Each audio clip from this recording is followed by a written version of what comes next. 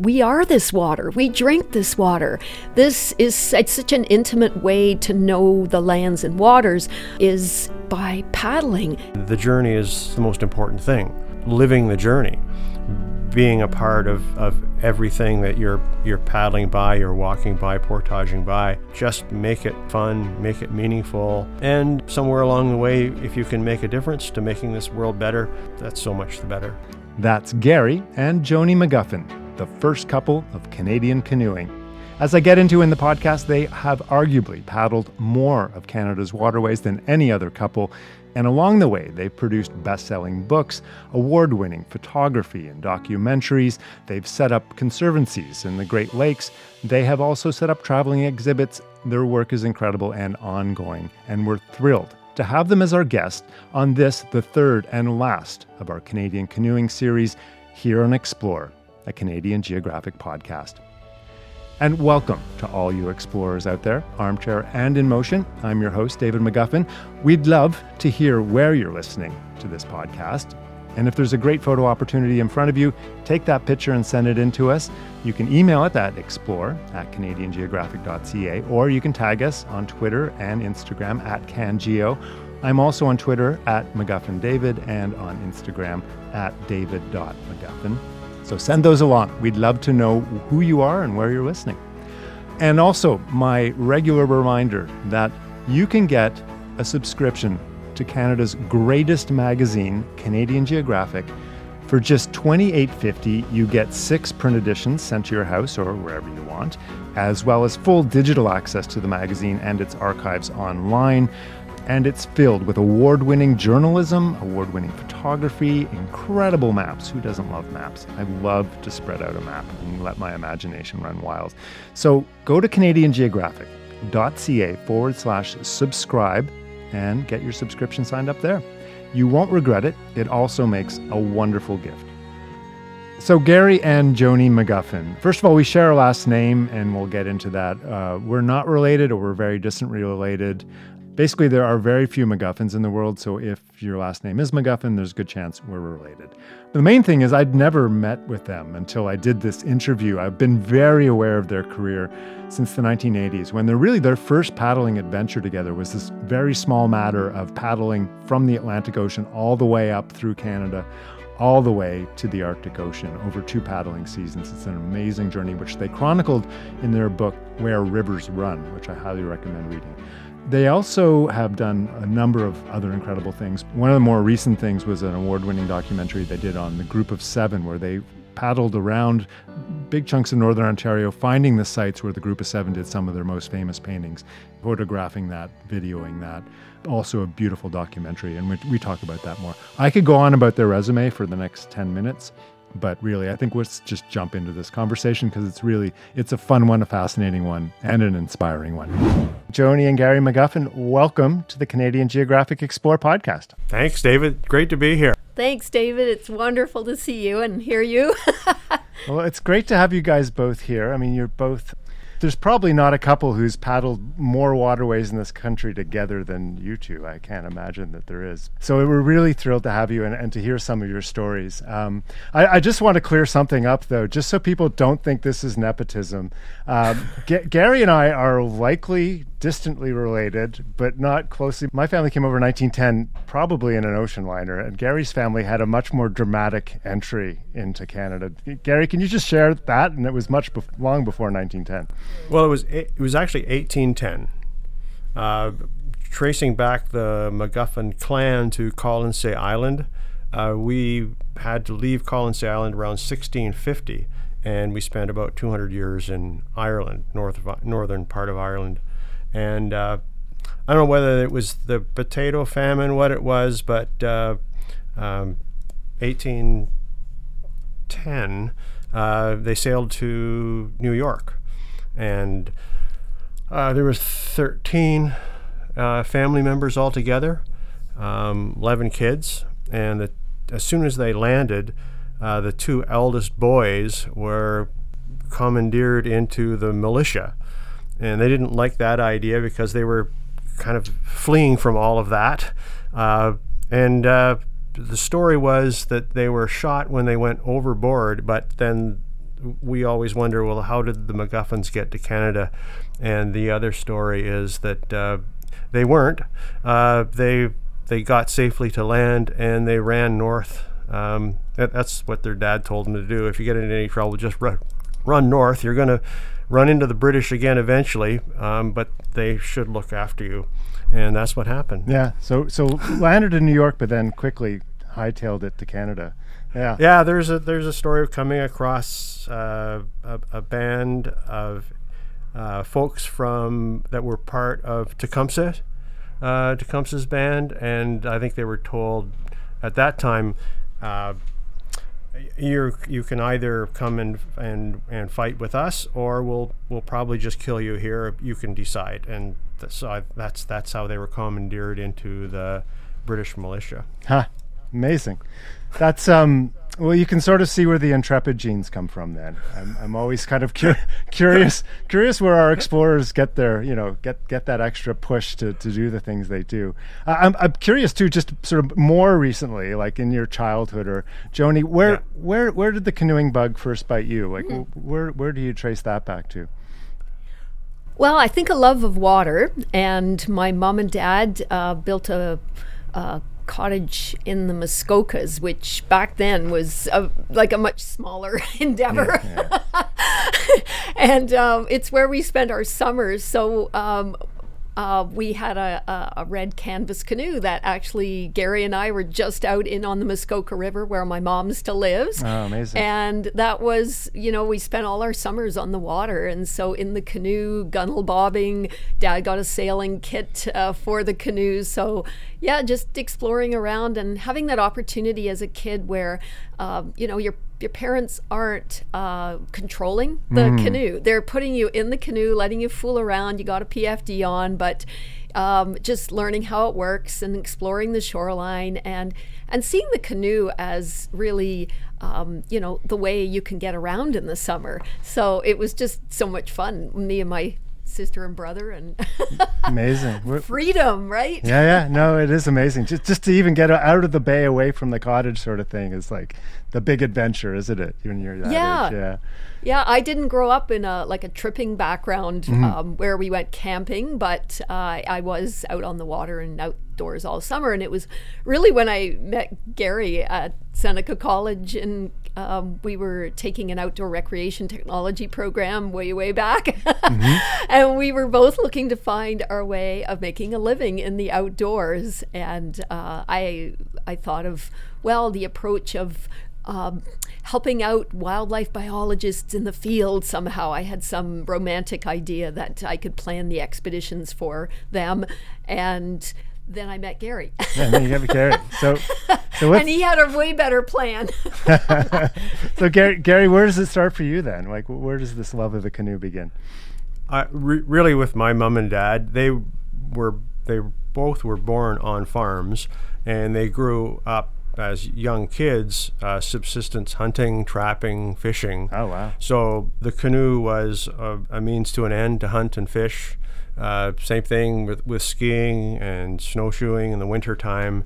Everything was based around survival. This is down southwestern Ontario, is that right? Yes, this is just north of London, Thorndale, on the banks of the Thames River. Ah, amazing. And so was canoe tripping part of that childhood for you then? Or? Oh, very much so. Yeah, the canoe was the way you got to inland lakes. I spent all my summers from the time I was born till I was 16 in Temagami. Ah, beautiful. So I've been there. So I literally have a mind map of Temagami. I can travel through Temagami. I don't need to bring any maps or anything with me. That's amazing. So is there a cottage there, or what was that? Well, my dad built a deer hunting camp in the early 40s. And so that's where I wasn't born there, but a couple months after I was born, I spent my first summer there, and that was all fishing, exploring, canoe tripping, and then comes fall, that we're moose hunting for grouse, and we would come back to London for winter, and I would go to school. and play hockey. Yeah. That's always that culture shock moment when you have to put shoes on again and go to school, right? Like, yeah. So and my mom was 42 when she had me. My dad was 44. Mm-hmm. So they had this. I mean, they already had their whole life. I mean, they were established. So when I came along, my mom and dad essentially had almost 90 years of life experience between the two of them. So they were elders. I mean, it wasn't about trying to survive as a young couple, having a child come along. I was late in life, so I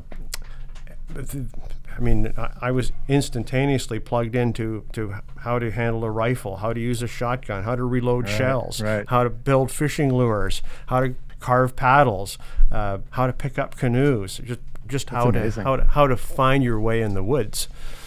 Were you their first child? The only one. He was a surprise. I was surprised. A very late surprise, said his mom to me. Take him home and spoil him rotten, she was told. This is 1959. A lot of women are having children later in life now, but for Lorene and Merv, it was quite an exciting She probably thought time. She was going through menopause initially or something. That's incredible. Yeah. Wow. So you were thrown right in. You were just a team member from the get-go, sounds like. I had from the get-go, I had to pull my weight. Yeah. Well, that's lovely. So you guys met at Seneca College, and so I think the way most of us came to know the two of you was this epic cross-country canoe trip you did, and there's an amazing book that came out of it, Where Rivers Run. But you, over 2 paddling seasons, went from the Atlantic Ocean up to the Arctic Ocean, and I think you have to be young to plan a trip like that. But can you tell us where the germ of that trip came from? Well, in 1981, after we graduated from college, actually before we finished, Gary had said to me, would you like to walk the Appalachian Trail with me? And I said, sure, where is it? I had never even been on a backpacking trip before. So for those, it's a 2,100-mile trail. It goes from Georgia to Maine through 14 states. And Gary had seen it in National Geographic years ago and thought that would be a cool trip to do. And he probably thought, look, if Joanie could survive this with me, that would be a good sign. So, we undertook that. But while we were on that journey walking north, we were talking about paddling. The first love of our life in the outdoors was definitely to be on the water. We missed it lots. And so we started talking about planning this. And I think we were actually on Rabbit Lake, where the cabin is that Gary built, when we were out there paddling. And Gary said, we should paddle all the way from saltwater to saltwater. And one of the places I knew about but had never been there was Lake Superior. My mom and dad would go there in the fall and spend a week when my grandparents came over from England, and they always would do this week away, and we'd hear this romantic place of Lake Superior. And Wayland Drew and Bruce Littlejohn's book, Lake Superior, The Haunted Shore, was just our only coffee table book. So I really wanted that to be part of the journey, and as it was a route that connected all those lakes formed by the glaciers in that big necklace across Turtle Island, North America. And the idea of paddling saltwater to saltwater was just, it's really practical, as well as being a really amazing way to see the country. That's, I don't know, Gary, you can add more. You're really the organizer. I know when I first went to Thornhill to visit Joanie's mom and dad, there on the coffee table was Wayland Drew and Bruce Littlejohn's book, Superior, The Haunted Shore. Beautiful. Yeah. And I think that was always a destination that I thought of paddling at some point in my life. And when I the first day I met Joanie at Seneca College, she asked me, I've just been offered an opportunity to work with a whale researcher by the name of Leonie Papard, and she would like me now, first day of school, to come and spend a month with her on the Saguenay River and try and capture underwater imagery of the white whales. And Joanie said, should I go? And I said, if I was you, I'd be going for sure. I'll take notes for you. And that's what he did. Amazing. Yeah, of course. Just say yes. Yeah, exactly. Yes. So I think it was kind of that. I'd always wanted to paddle a big river to the Arctic Ocean, paddle on the Great Lakes, and having Joanie now having had that experience, we needed to incorporate the white whale story into our journey. So that's why we wanted to start far enough out into the Gulf of St. Lawrence and then paddle into their lives. Amazing. So you guys so you started sort of up in the Gaspé, is that right? Or Yeah, not quite as far out as that. We started with various ideas, and then it became a practical way of how on earth are we going to get out there? Yeah. And Gary, from being from London, Ontario, the London Free Press, took an interest in following the story. And so I think it was Gord Sanderson, a writer, he came out with us or flew out anyways. He was to drive our van home again and getting to Bay Como, which became famous later that year. I think it was 1983 when Brian Mulroney got in. So now everybody knew where we started, and we arrived out there, and it's like May 5th when we start, so it's early May, and we're driving along. Also, we have just gotten married. We got married on the 30th of April in 1983. So this is the honeymoon. And nice. That's what everybody called it, was the honeymoon. And we thought, well, it's a rugged honeymoon. Someone asked on the trip, a child asked us, hey, did you win this trip? I always remember that line. But we're watching like the big waves, the tides, the rain is just beating on the windscreen, and we've got the windshield wipers on high. And we're both not saying anything. We're both terrified. Like, I'm sure I'm very terrified. I've never been out in tides. We are prepared in that we have the best equipment, we have skills, we have our wetsuits, we know as much as we do, but we still haven't been in an environment quite this foreign and quite this rugged. And people in Bay Como said, well, maybe you could come back in a month, all the inland lakes are frozen. We said, well, actually, we're going on the St. Lawrence River. Well, they all thought we were crazy, but the sun dawned bright and sunny on that May 5th, which was a good feng shui to begin a journey. Yeah, no, beautiful. And we just set off, and So we just had Adam Schultz on the podcast, who's done a sort of a reverse of what you did. He went from Lake Erie up to the Arctic Ocean. That's the thing, the Great Lakes corridor and all the way up to the Arctic coast is a real necklace of rivers and waterways that are in 6,000 miles, 10,000 kilometers.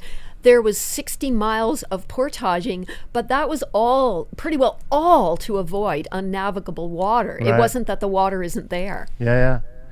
What he was saying was the most difficult part was, and he was happy when he started getting north and heading towards the Arctic Ocean, was just getting away from cities. And the real challenges he found were getting past the Montreals and the Torontos and all that kind of thing. And what was that like for you guys? Well, I want to say that was pretty foundational, I think, for us to know that we probably stick together for our lives, because we had one really foundational thing between us, and that was we really cared about the water in these wild places, the animals, the birds, the whales, and all of that. And what we could see in the St. Lawrence at that time, 40 years ago, was, the pipes coming out of industry, coming out of homes, coming out of communities.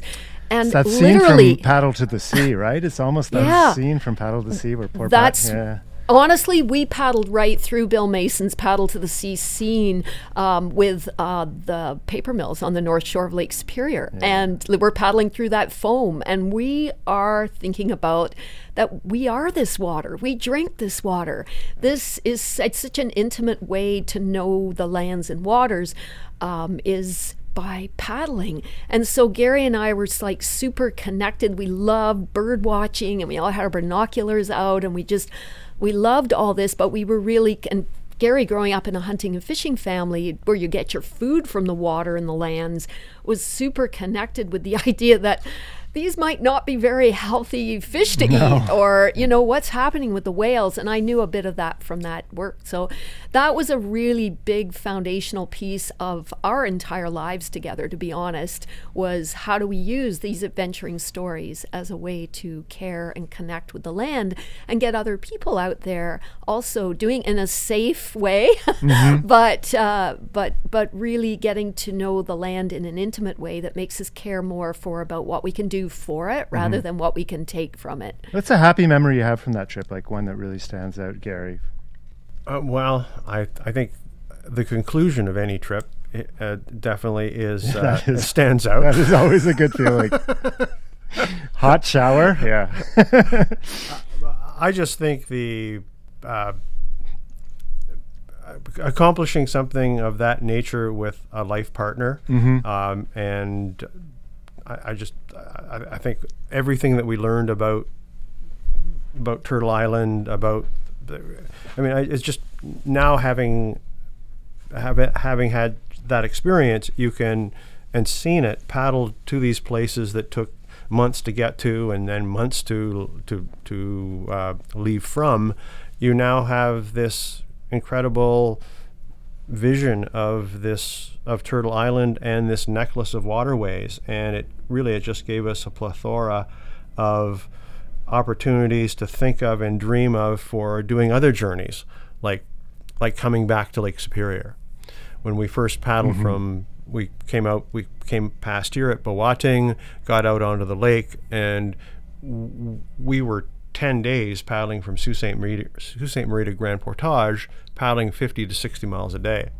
And we thought, man, and we loved the lake. Never been on a lake this big ever. And we just thought we got to come back and spend a whole season just paddling around Lake Superior. Which you guys you went ahead and did that as well, for sure. I'm struck. I mean, you're basically following the old voyageur routes, right, for much of this trip. So up the Ottawa, was it the French sort of into the Great Lakes? People historically, in more modern day, would call them that, but we do like to remember that people for tens of thousands of years have been paddling these waterways, and so they were then followed by people in the fur trade and so on, and shown the way. No question. So the practical route up the Ottawa, which then coming in through the Mattawa River, and then portaging at North Bay, down the French into the North Channel, and then through the Sioux Locks and up to the height of Lake Superior. So now we're at the height of the Great Lakes. So essentially, once we leave Lake Superior at Grand Portage, which is a 9-mile walk, it's avoiding all the falls and rapids on what is the U.S.-Canada border, but is, again, essentially a waterway that's been traveled the Pigeon River. At the Pigeon River, and that took us into the Hudson Bay watershed, Hudson Bay, James Bay watershed. And we were then, heading downstream now finally, to head to Lake Winnipeg. That's a long way to get downstream finally. Yeah, like it is. Yeah, because that's what people don't, you're going upstream, you're going downstream, you're going one way or the other. Even when you're on lakes, you're actually on a moving waterway. It's moving very slowly. Lake Superior takes 200 years to flow out here at the St. Mary's, but that was, the connection. And what's really cool about this is when it takes a really long time, you're traveling at the speed of paddling and you're following those maps, and you never forget it. This is like 40 years ago, and I can see it all in my mind, and you can see all the campsites, you can see all the places where you stopped, where you met people. Like, that's a real highlight on being on a journey, especially from the water. You come in the back door of people's lives in a way that makes you feel them feel very trusting towards you. And people, especially back then, before the internet and Google Earth and all of that stuff, we literally had, a topographic map that showed us 1 inch to 5 miles was mostly our, the 250,000 scale.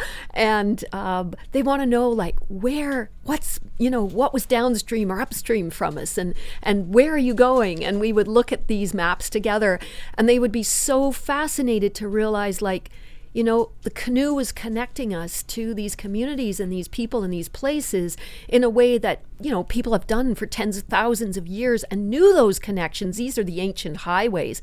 But traveling on land now, they're not thinking about that. And when you cross over a bridge, we are passing underneath it, and we're knowing like where's which way it's flowing, where it's come from, where it's going to.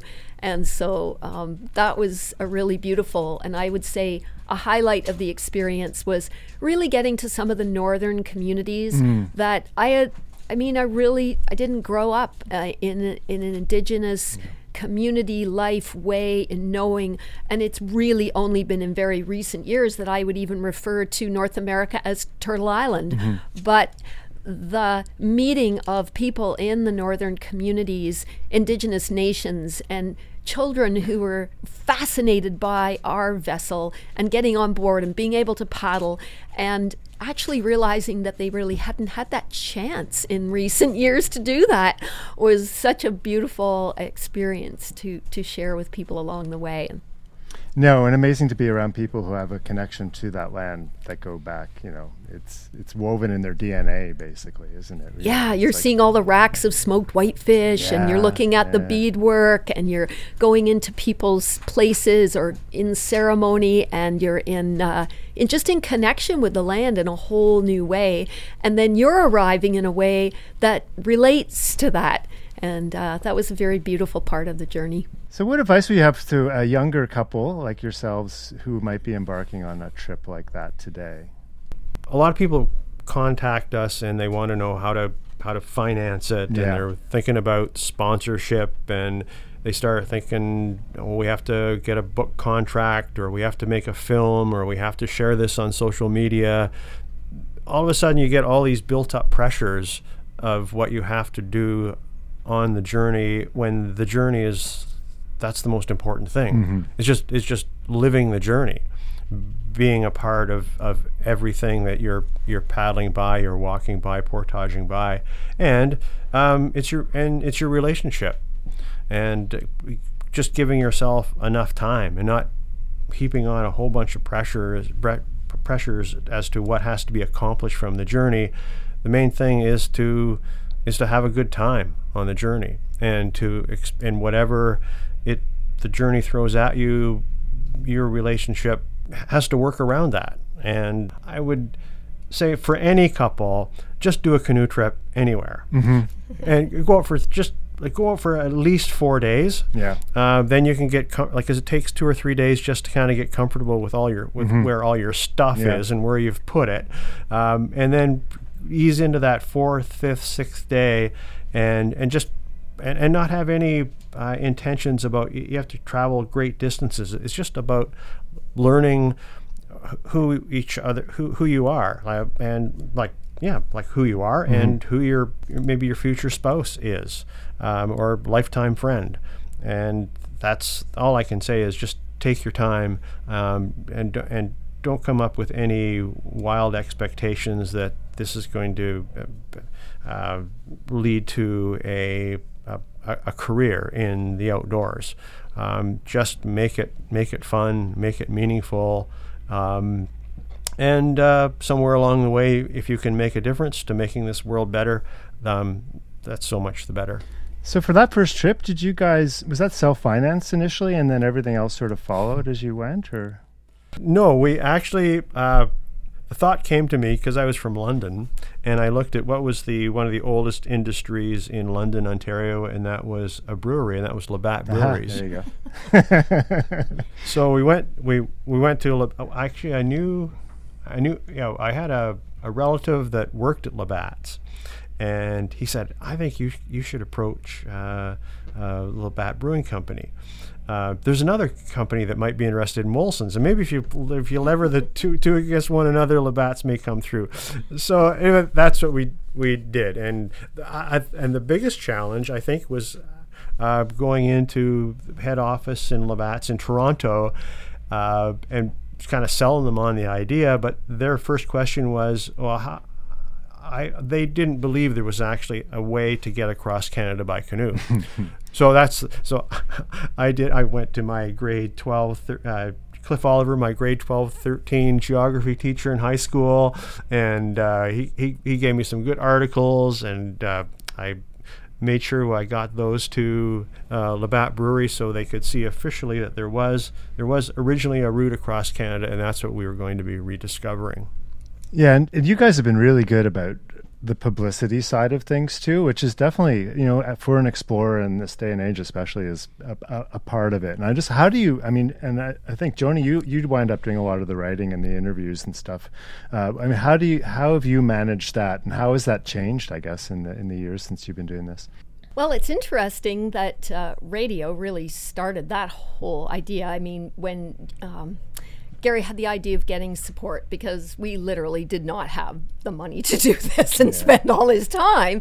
But because it was unique and what we were doing, there was appeal there. And CBC Radio came to us and asked us if we'd do a weekly broadcast. And so Bob Burt was the producer, Alan Miller was the interviewer, and we said, we'll call you in every week. But remember, there are no cell phones, there's no satellite phones or anything like that. We're doing this from telephone booths. No way. And so we literally one of our very first ones, we are literally like, it's storming on the St. Lawrence, and we get up from the shore and we find a telephone booth.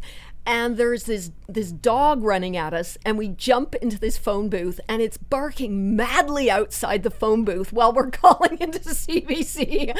And we're like, it's not looking very pleased with us here, and we're like protected by this little phone booth. But either it was a phone booth, or it was someone's home, or it was radio phones in the north, or we would record an interview.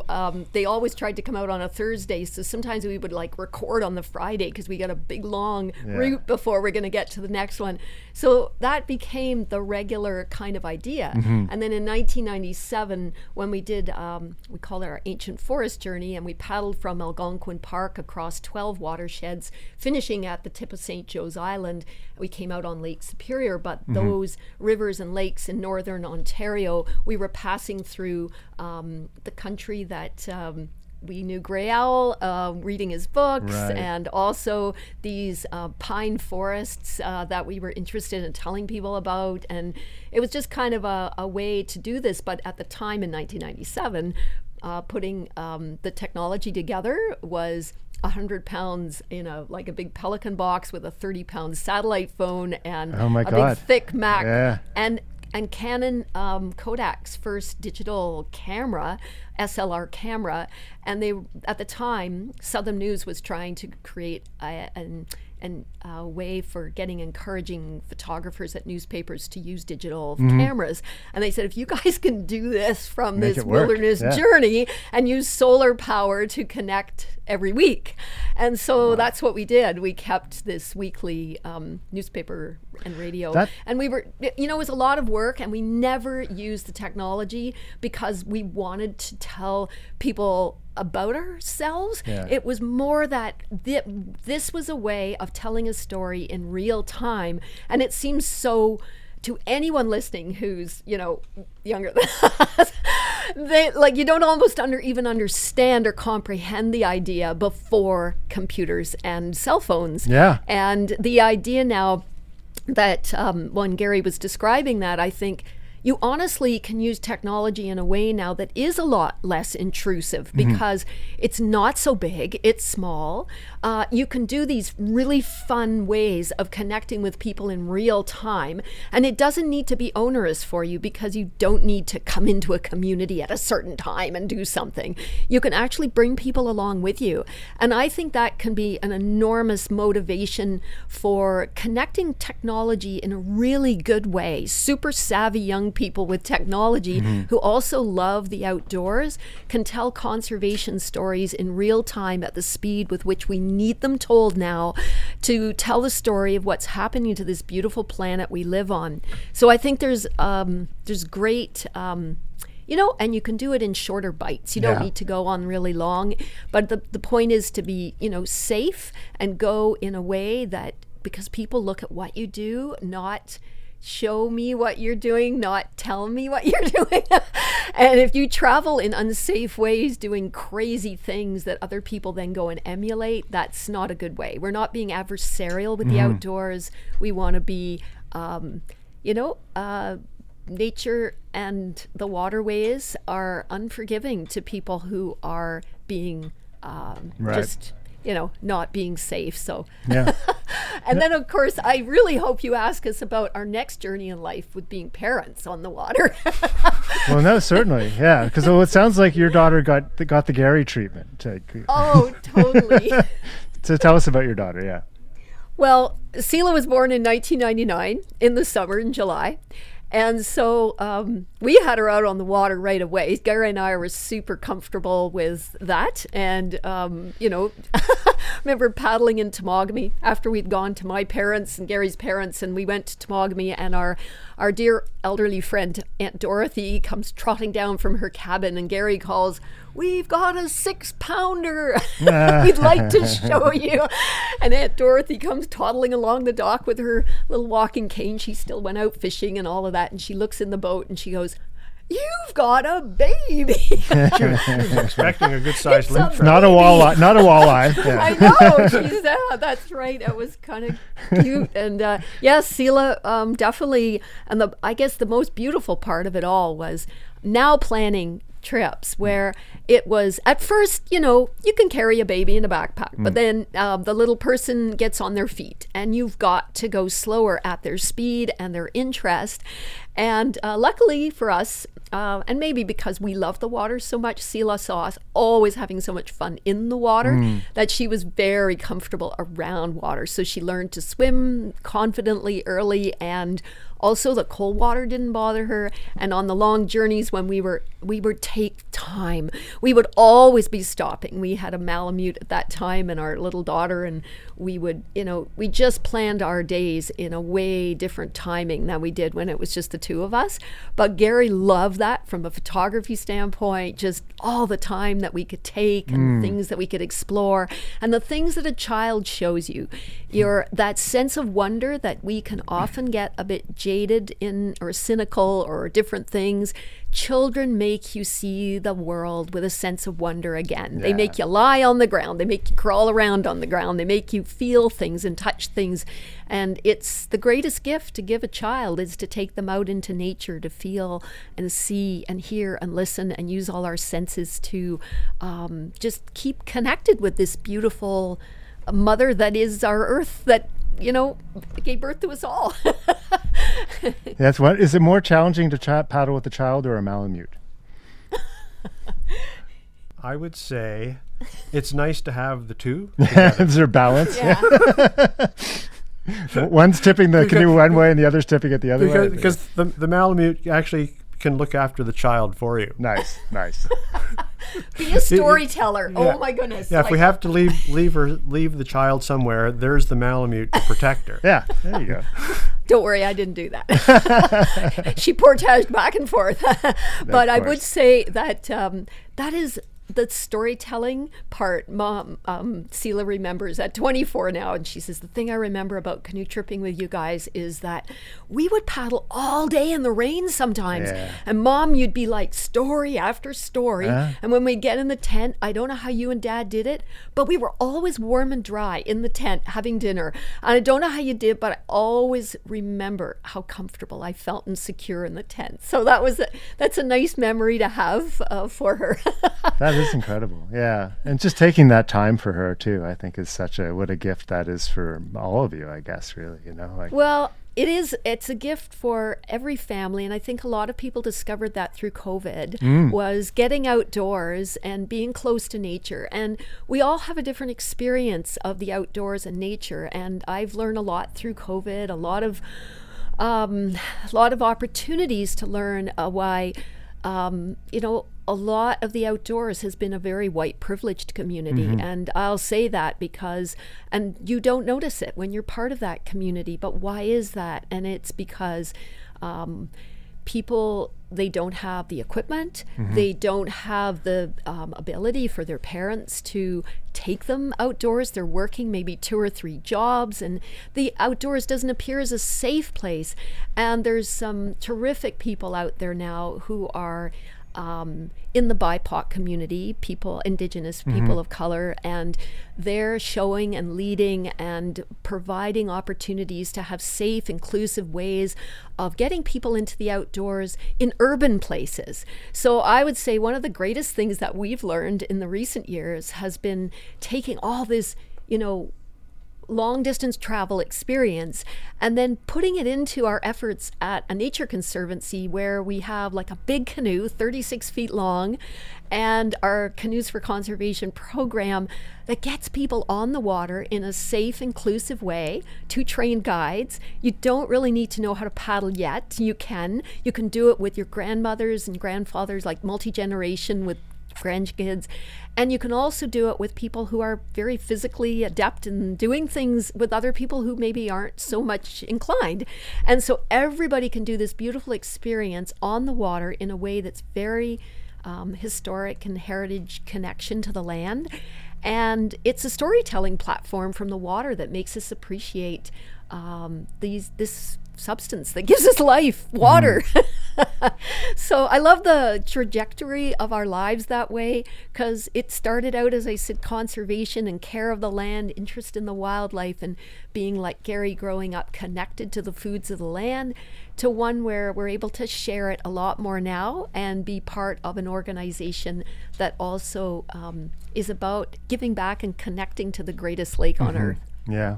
And I want to touch on that too, because you mentioned the boreal forest and all the canoeing and paddling you've done through that. And you have now a Smithsonian, you're working with the Smithsonian Museum with an exhibit that's touring. You're going to start touring both Canada and the US, calling Knowing Nature, Stories of the Boreal Forest. Can you just explain what that is and what the inspiration was for that?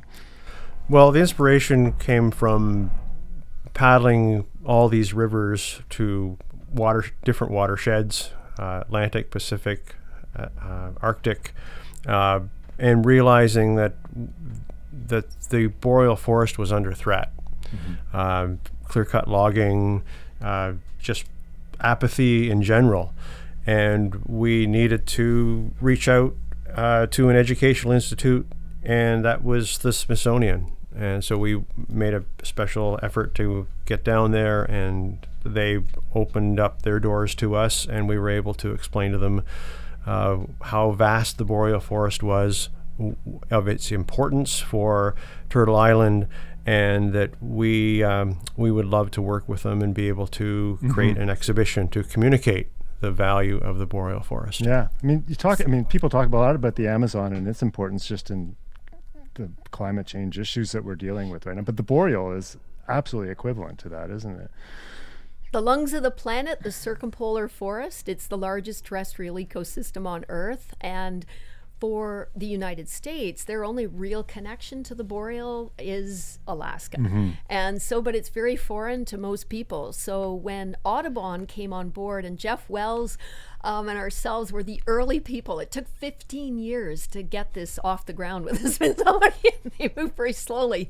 And so it launched this year at Michigan State University's museum, the Michigan State University in Lansing. And it's there until November. And it has an educational program, and it's open to the public. And it takes a very, I remember Carol Bossert, the program lead, the project coordinator, she said, this is the greatest social justice story of our time. There are over 600 First Nations who live across the boreal, and they're being deeply connected, affected by climate change.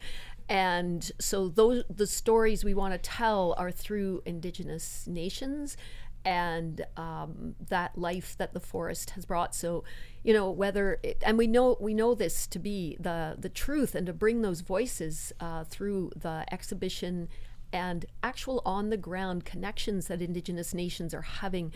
So as it travels and technology advances, there will be more ways for the connection in real time in the galleries to connect with, for instance, I know right now at Chapleau Cree First Nation, they're building another birch bark canoe with Chuck Manda, and the community, the Guardians, are doing this work, and it's such a superb way to connect with the boreal forest, the materials of the forest, to a vessel, chimon, of spirit that holds you on the water and has been there.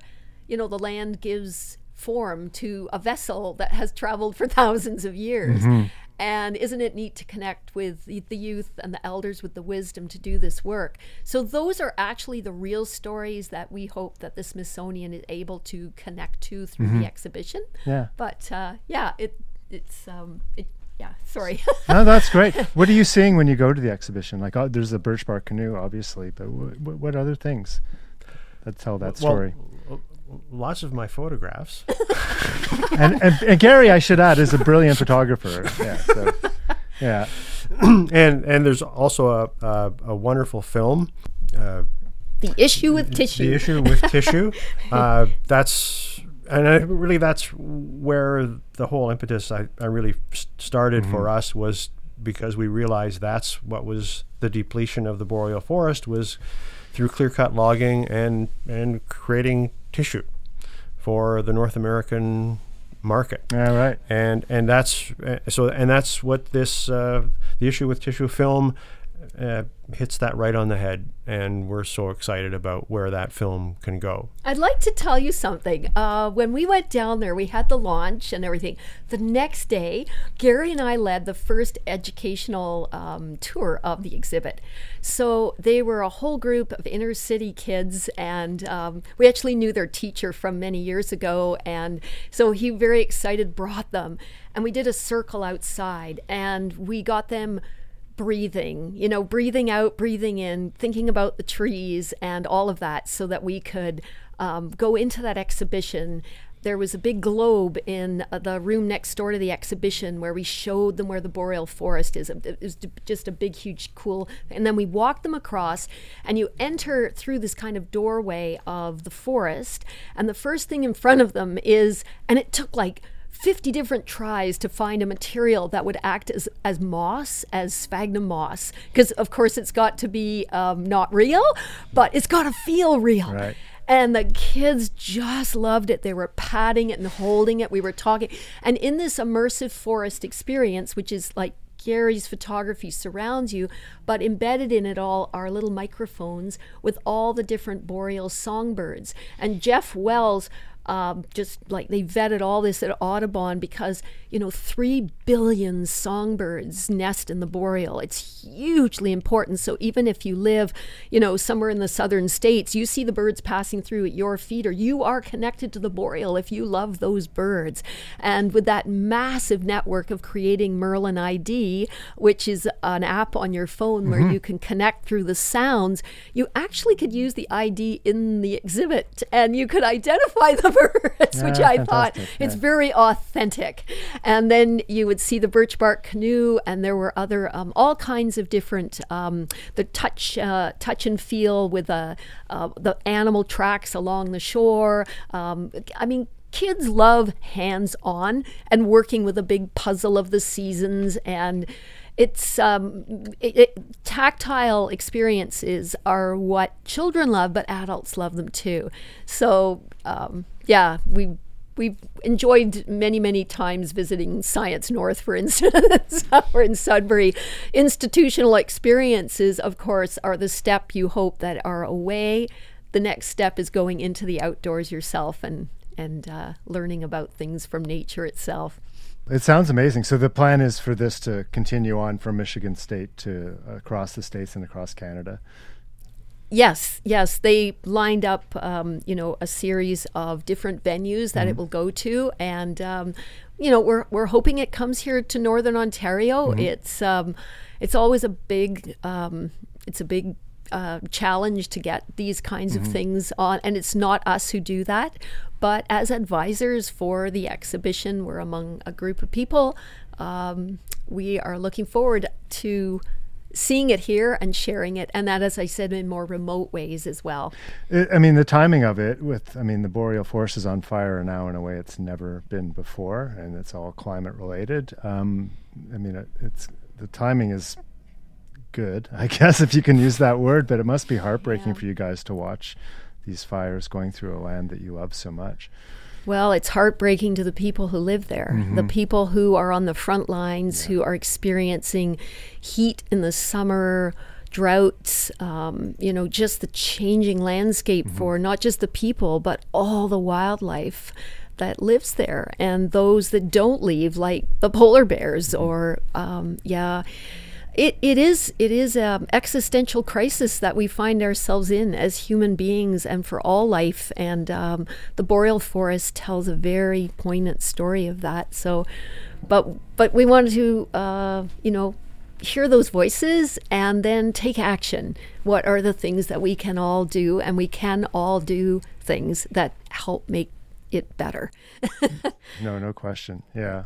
Well, I've still got you. I mean, you've done so many amazing things. We can't get to them all, obviously, but I was lucky to just recently watch Painted Land, your Group of Seven project, which it's basically you guys going and finding the sites where original Group of Seven paintings were done in Northern Ontario, mostly, right? And taking pictures of those. It's a great movie. I think I wound up seeing it on Knowledge, which is BC's.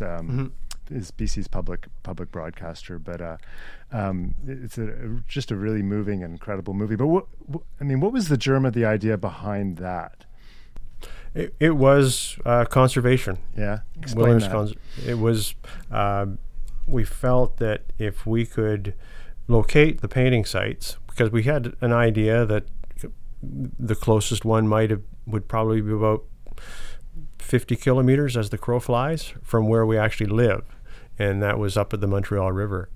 And we knew there were the threats to those landscapes. Many of the townships that the Group of Seven painted in the Algoma area were privately owned, still are. And we needed to at least address first of all, we had to determine whether there was any credence to the fact that the Group of Seven painted here, and if we could actually find the places themselves. That was the important thing for me, because if you get a chance to look, a lot of folks are familiar with the Group of Seven canvases that are in major galleries across Canada, around the world. But if you look at their plein air paintings, the oil sketches they made, they're very realistic, and I thought, they're so realistic. These places, you should be able to find them. Find the very places where Lauren Harris sat on the edge of the Montreal River, or J.H. MacDonald again sat on the edge of the Montreal River and painted the solemn land. If we could establish enough painting sites along the way, especially along the north shore of Lake Superior and along the Algoma Central Railway, in areas that were privately held lands, we could create enough interest in the idea of preserving those landscapes. Where the Group of Seven painted on the North Shore, some of those painting sites are in Naze Provincial Park, but a lot of them are on private land, or they're on Crown land, treaty land that is, it could be, a mine could open up. Right where those painting sites were, so that was the whole idea was wilderness preservation. It wasn't just another layer of an entity for an amazing landscape through the Group of Seven. That if we could create that connection, and that went as far as Algonquin Park, Georgian Bay, North Shore Lake Superior, and the Algoma Central Railway. That I loved, I have to say. Like that whole, you guys being able to recreate those train trips, and where they would go up and like just pull their boxcar off and sit and paint. I mean that. Well, it is. It's such the romance of the railway, I guess. Being able to be on the Algoma Central Railway and get off. It was not the tour train as people think of it here, but the passenger rail. And ironically, the passenger rail closed down the year after we finished Painted Land. And forever, the Coalition for Algoma's passenger train has been an ongoing effort by people here in Sault Ste. Marie and in other areas to get the train going again as a passenger rail. And passenger rail is one of those incredible stories that speaks to a form of travel that is the least impactful for human beings to move around. And to connect it to this story, as you have to see Gary's photographs with the paintings and see them fading between one and the other. That's how we present them, because people are astonished. And it really was like a needle in a haystack when Gary started looking for these, and we worked with Michael Birch, who lives here in Sault Ste. Marie as a sculptor, and he was the director at the Algoma Art Gallery of Algoma. And when we started talking about the familiarity that people had in places like Algonquin and so on, but still people didn't know that these are specific places. That specific rock is where an artist sat, that specific scene. And then when you see the fading between the paintings and the photographs, that's what intrigued White Pine Pictures. And they were co-producers with the film. And the magic of that with Phyllis Ellis, who directed the film, was just really, really wondrous.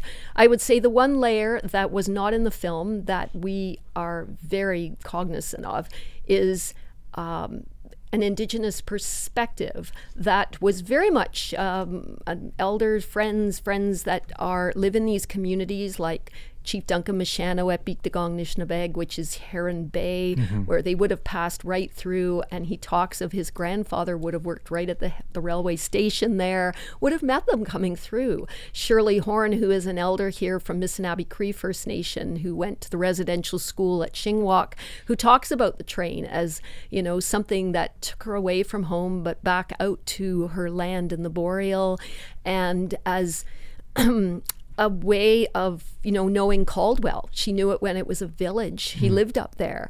And so to bring that insight to it would be maybe a second chapter to all of this work, is that we don't just look at history as something that's just 100 years old or 150 years old, as often people do, that the land has been here for hundreds of thousands of years, and so have people, and connected to it in this way. Duncan Mashano said to us once that, people don't know our story here, but they know the group of seven. Perhaps if they come for this reason to see the art and these places, they see that they are real and that people live here and have lived here for a very long time, and they will get to know our community and our stories as really the fundamental layer of the group of seven story is the land. So it was a beautiful connection to grow with us and on us as we worked on this project. No, it's so true. And so what you guys do incredibly well is include First Nations voices. And it just adds layers of richness to our story, right? Having more diversity, more voices, it doesn't detract. It only builds who we are as a people and everything around that, right? And the storytelling just is better for it. Oh, it's just a beautiful thing. And we're so blessed that we have this conservation organization, the Lake Superior Watershed Conservancy, that we work with. We founded 18 years ago, and it's for the whole watershed of Lake Superior and the care of water that flows from the forests. There's no international line that actually goes through the lake. There is no line through the lake. Right. It's, a geopolitical fiction that we write on the map that, yes, it has very you cross the border. Yes, there's a border, but for Indigenous nations who live around these waters, the connections between family and histories and knowledge of connection to the waterways is a beautiful way of knowing the water, and this like water trail that connects the waters that flow to all the lower Great Lakes. And so having a conservation organization that speaks for these waters and the projects that we can do around water trail connections, around having a big canoe, getting people on the water. We're doing a partnership this summer with the Métis Nation here, the historic Sault Ste. Marie Métis community, and it's a beautiful way for them to tell their story of the river lots and the fishing and the connection to the land and the foods and the medicines, and sharing those stories. And we provide a platform for doing that. That's the ecological water story of this waterway. Hey, people paddle out on this river here, the St. Mary's. It's a Canadian Heritage River designation, but it's such an important waterway in the heart of Turtle Island, North America, at the heart of the Great Lakes. You can see it from outer space. And it's this place that we've often, as the Great Lakes have been a place we turned our backs on. We dumped our stuff in them for so long. And now we're looking back to them. We're getting on them. We're looking at them as these wondrous source of fresh water for the planet. And they have stories to tell. And so, yeah, like Gary and I are super happy at this stage in our life after over 40 years together that, there's lots of wonderful people to work with and great voices of all ages and abilities. Like you say, the diversity of people and their perspectives on water, especially new Canadians coming from, all these, where people come from and their appreciation for these places. Right. And the connection of water is, sorry, I'm a bit wordy, but no, not at all. No, I will often ask our guests what brings them hope, but I'm hearing a ton of hope just in everything you've just said right there. Well, we've got to be particularly for good or for bad. The TRC process brought forward, the Truth and Reconciliation process brought forward for all of us ways of knowing Indigenous history that we should have, they've always known, and we are getting to know, and horrifyingly so in many circumstances.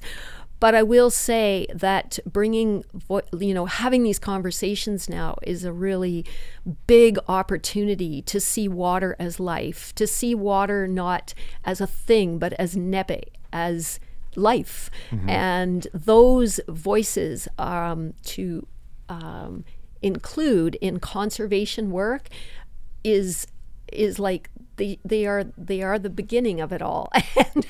and so I refer to and defer to that, and all we want to do is to be able to help and uplift as our colonial backgrounds and privilege encourage us to do, is to just bring those voices forward and make things happen where those incredible elders who speak up for Grassy Narrows and the waterway that they've held on to for the life that it gives, their purpose and their, wow, like that's an incredible thing when a waterway poisons you, the fish poison you, and yet you stick with it because it's your responsibility to this landscape that your ancestors come from. That is an amazing, hopeful thing, that people have such resiliency to be connected to the land. We have so much to learn from that. You guys have been so generous with your time, and I don't want to keep you, but I do ask one last question, which I ask everybody, and it's usually, my question is, what's your favorite spot in Canada? But I actually want to ask you your favorite stretch of water to paddle, and I want an answer from each of you. I would say the Pakasaw coastline. It's the Great Lakes. It's the largest section of wilderness shoreline left in the whole of the basin. And if you left from the historic mouth of the Mishpecotton River and headed west towards Mishpecotton Island and started turning and following that coastline up as far as Hattie Cove, Marathon, Coldwell. This is Lake Superior That if I had to paddle one place for the rest of my life and couldn't go anywhere else, I think that would be it. Beautiful. But you have to throw in a few of the watersheds too, like the Dog River, and the Pakasaw, the Swallow. A few of those, you have to include those so you can do some inland paddling as well. Yeah. Well, I mean, what's that landscape like? Like, what is it that you love so much? Well, there is no access in terms of road access, rail access. Anybody that's there is in a boat. They're paddling a canoe or a kayak. You might see the odd power boat. But the idea of you're on the largest freshwater lake on the planet. You can drink the water wherever you are, coming out of the creeks, coming out of the springs, the lake itself.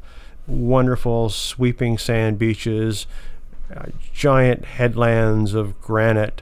The history that's you're paddling past history. People have been traveling on for thousands of years along this coastline. Mm-hmm. So those campsites that were there thousands of years ago, they're still there. And just being able to set your tent up, look out at that sunset that people have been looking at for thousands of years, it gives you hope for the planet. Beautiful. And Joanie? Oh, there's just so many places. That's just such a hard question. This spring we were on the Gooley River, and just as an example of something that's really close to home to our hearts, we thought for our 40th anniversary, we would put our canoe in at Searchmont and paddle down towards Lake Superior on this beautiful river that flows through our lives. We pass over the bridge all the time going from Gooley into Sault Ste. Marie.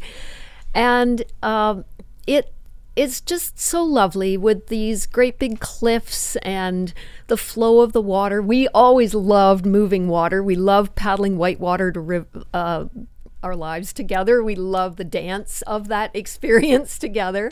And though it's not real rigorous whitewater, it's still real fun. You can go out in the eddies and just seeing the spring birds nesting, the ospreys and the different spring birds coming back. It was just such a beautiful day. The river flows out into Gooley Bay, which an elder down at Gooley Mission, Miriam Agawa, told us Chiwekwe means the place that hugs you. And we have a wetland preserve on Gooley Bay on Chiwekwe. And whenever you travel a river, you are so connected to the height of land forests and the importance of caring for them, because they hold the waters that then flow down to the lower places. Mm-hmm. And it's just all this big flow of water. And I don't know, do we just have good memories of paddling with our daughter there? And I'll just use that as a wonderful close place to home. That sounds like a lovely and special place. Yeah. Well, listen, I want to thank you both so much for taking the time to talk with us. It's been a really, really lovely conversation. And thank you for all the work you're doing, too, with the Boreal Forest and beyond. Thank you, David. Thanks for the opportunity. Yeah. Really appreciate it. Wow. Well, I really enjoyed that, and I hope you enjoyed listening to Gary and Joanie as well. Such a smart, thoughtful, inspiring couple doing incredible work. So if you enjoyed the podcast, please give us a rating and review where you listen. It helps to bring more listeners to this podcast, which helps us continue to do this podcast. So, really go for the glowing review, the 5-star rating. It all helps feed the algorithm. And also go back and listen to our 2 previous canoeing series this year. We, of course, had Justin Trudeau talking about his early days of canoeing with his father, learning to canoe from paddling icon Bill Mason. There's some great stories in that one. And our old friend Adam Schultz, of course, as well, talking about his epic journey from his backyard in Lake Erie all the way up to the Arctic Ocean north of Labrador and Quebec. It's another incredible Adam Schultz journey, so be sure to listen back to that. And of course, we have a canoe series from the seasons before as well, with Roy McGregor, and another episode with paddling legend Wally Shaber. So go back into our archives. Everything is free back there. There's tons and tons of great conversations with explorers of all stripes. So thanks again for listening. Until next time, when we'll explore again, I'm David McGuffin. I think right now we're enjoying very much looking back at the Earth, and it's just a fantastic experience, and I just can't wait to get back and start telling people. We left Simpson about June the 10th with the fur brigade, consisting of a number of yacht boats, each manned by 10 voyageurs. For us Inuit, it means that Inuit oral history is very strong. And we flew low over every inch of the country that could be. We were hoping that he would fire at us. I guess 160